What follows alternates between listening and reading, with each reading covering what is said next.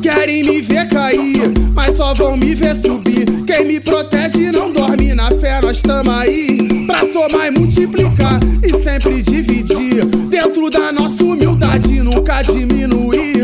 Eu vou sair por aí, hoje eu quero marolar. Faz contato com a bandida, que hoje o pau vai quebrar. Reflexo tá alinhado, no bolso é só peixe onça, com Nike de 1000 no pé e a blusa do Barcelona. Desce os balde de corona, traz uns combos de bucanas. Área VIP reservada, só pra nós e as piranha. Trabalho limpo, mas nós também sabe jogar sujo.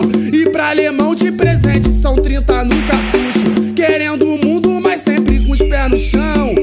Foi muita luta pra nós tá na condição. Cordão de ouro, bolso cheio e ela jogando. Quem vê assim nem imagina o que já passamos. Saudades mil dos amigos que se foi mais cedo. Liberdade pros amigos que se encontram presos. Os verdadeiros hoje nós contamos nos dedos. Infelizmente hoje o mundo é movido a dinheiro, mas sem pisar nós tá vencendo e o jogo virou.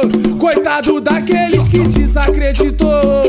Da favela pro mundão, olha onde nós chegou.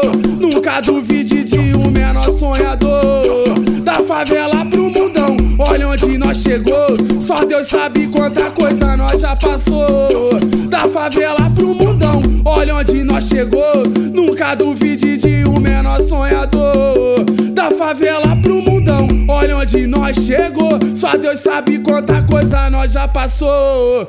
Só Deus mesmo, né, SL? Muita luta. Esse é o Medley dos Protagonistas 2. E aí, SL?